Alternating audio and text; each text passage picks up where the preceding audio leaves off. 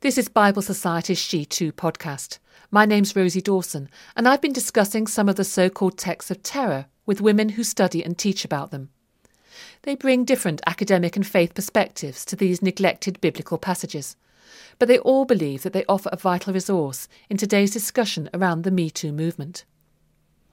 Bible Society isn't aligned to any single denomination and doesn't necessarily endorse every position taken here, but this podcast is offered to help listeners engage with themes in parts of the Bible that are too important to ignore. The last two stories we dealt with came from the book of Judges, during a time when we are frequently reminded there was no king in Israel and everyone did as they pleased, with awful consequences for women. Well, now we've moved on to the second book of Samuel, and there is a king in Israel, and not just any king, but David himself. And yes, you've guessed it. I was joined by Dr. Johanna Stiebert, Associate Professor in Biblical Studies at the University of Leeds, to discuss the rape of Tamar. The story has much in common with those of the other women we've considered so far, but Johanna tells me there's also an important difference. Uniquely here we have the voice, the words and the emotions of a woman who resists rape and suffers rape. And a biblical narrator who depicts a victim of rape with great compassion and great emotion.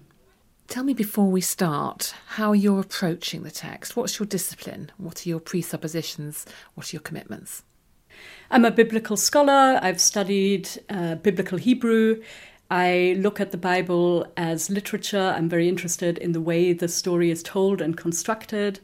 I'm also a feminist, so I'm particularly interested in women who are very often marginalized in the text. And I'm particularly interested in the human beings who wrote these stories and the human contexts in which these stories flourished. That's my particular focus on this text.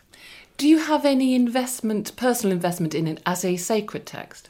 I do not, no. I'm not a theologian. I am not a Christian or a Jew, so I do not have an investment or a stake in the text. It does not have to function for me as a sacred text. It doesn't have to be right. I don't have to find ways that make the text meaningful or right, no. So if we go to the story now of Tamar, tell me who Tamar is. Tamar is the only named daughter of King David, and she is distinguished as a virgin daughter who wears a special garment as a royal virgin daughter. And she is described as, interestingly, not a daughter of King David, but as the sister to his sons, Amnon, the royal firstborn, and Absalom, to whom she seems to be particularly close, presumably because he is a full brother with whom she shares both a father and a mother. And she's quite idealised, isn't she, in the text, would you say? Very, very much so. She's in many ways what we might call the perfect victim. She is young and beautiful and virginal and obedient. We are programmed to sympathise with her and to be on her side. So Amnon, Tamar's half-brother, wants to sleep with her. And Jonadab, his friend, suggests that he has a way of helping him to do so. So tell me about that. Yes, Jonadab, who is cousin and friend to Amnon, suggests a plan. Rather, he's described as cunning, so he suggests what we might characterize as a rather devious plan for Amnon to suggest to his father, the king, that he is sick and that he wishes Tamar to come and prepare food for him. And the plan is quickly set in motion. And what happens? David sends Tamar to her brother's bedside. He requests that she make food in his presence. He sends away the servants, which means that she is left without witness or protector. And at this point, he lays hold of her, commands her to lie with him, and she does all she possibly can to refuse him and to talk sense into him. She tells him that such would bring great shame on her, that it would be an outrage in Israel, it would make him one of the scoundrels in Israel, but because he is stronger, he can force her, and so Amnon rapes his half-sister. It's interesting what she says, isn't it? She uses the word outrage. Now, you're the Hebrew scholar, not me, but I've been doing my reading, and I'm told that word refers to, the most serious crimes in Israel, including, breaking the covenant with Yahweh. Indeed. It's a word that we might well translate as perversity. It's quite a depraved crime that is suggested by that particular word, yes. The aftermath of the rape is... Well, it's really horrible, isn't it? Yes. The text says that now Amnon hates her, and he hates her with a hate even stronger than the love that he had for her before. Yes, it is so often said that what rape is not about is desire or love per se, that it is much more about power and control. And what we see in this story is that at first Amnon professes to feel great love and attraction for his sister, and then what we have after the rape is loathing. He can now not get rid of her quickly enough, and he does so very bluntly, calling his servant, having her ejected from the house, the door bolted behind her. A very, very cruel depiction we have here. So she puts ashes on her head, she rents her robe, she cries as she goes. And it's interesting to me that we so often hear that the response to rape is shame and trying to hide the outrage that's been committed. And what we have here instead is Tamar displaying her desolation, displaying the wrong that has been done to her, performing the actions of a mourner. She has ripped her garment, which interestingly, the garment signifies that she is a royal virgin daughter. It's almost like a public display of the tearing of her hymen we have here. We have her crying out loud. She is not withdrawing and being silent and hiding what has happened. She is crying out to the world that an outrage has been committed. I think that's a very powerful part of the story. But as so often happens when rape happens within families, the family want to keep it secret. So Absalom and David don't want this out. But we have Tamar speaking out, and so any effort to make this, to hush this up, fails. But you're right, what we don't see is David responding in any effectual way at all. All we read in the text is that he is angry and that he does nothing because he loves his son who is his firstborn. And then Tamar disappears from the story. We don't hear from her again. Yes, in many ways, she is a conduit. She is a tool in a story that is, above all, about competitions between men. And yes, while we do have this extraordinary voice of Tamar in the story, we then do see her fade from the story and only reappear insofar that her brother Absalom names his daughter after her, rather like a memorial. What happens next is that Absalom, who is very angry about what has happened, sees to it that Amnon is killed. The royal family starts to fall apart, including the relationship between Absalom and King David.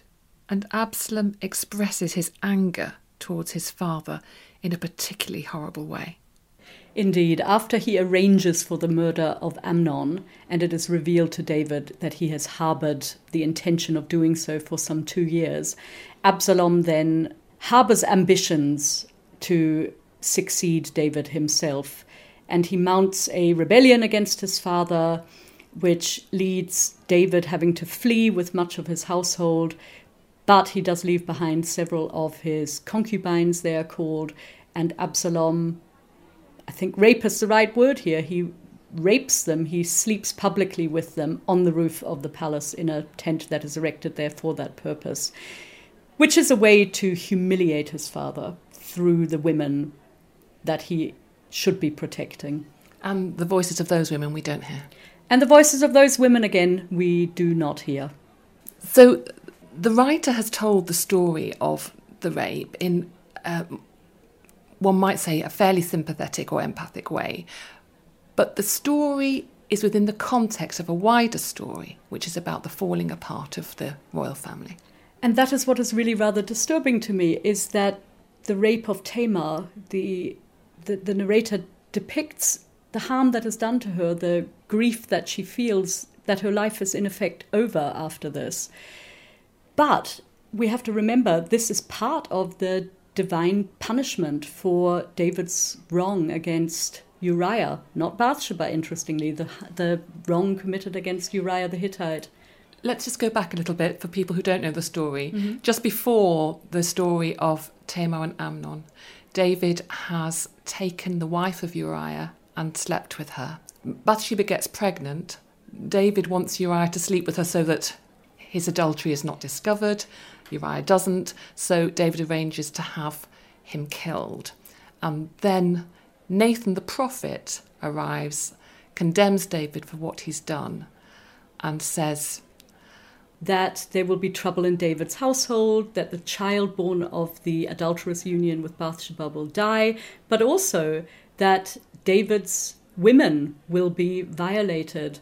So in effect, Tamar and later the concubines of David, who are raped by Absalom, are collateral damage as part of a bigger divine plan. Now, you say divine plan, I might say natural consequences, which the prophet is pointing out. Yes, that's certainly a legitimate way to look at it, absolutely. But I think there is quite an interesting shift in the Hebrew Bible, where at one point it is okay that those of later generations be punished for the sins of the father. But there was a shift which is reflected in some of the later prophetic texts, such as by Ezekiel and Jeremiah, which says that everybody should be responsible for their own sin and carry the consequences of that sin. And that is not what we see here. I can agree with you that the terrible consequences of an action are pursued here, and the awful impact this can have on not just the person committing the offence, but on those around them, is explored in this story. Why do we have to engage with the story?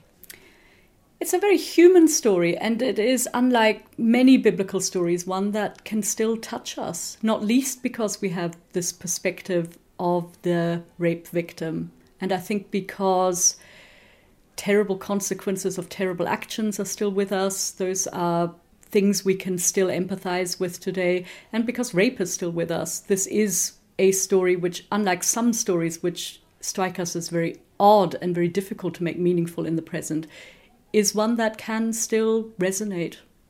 Johanna, thank you very much.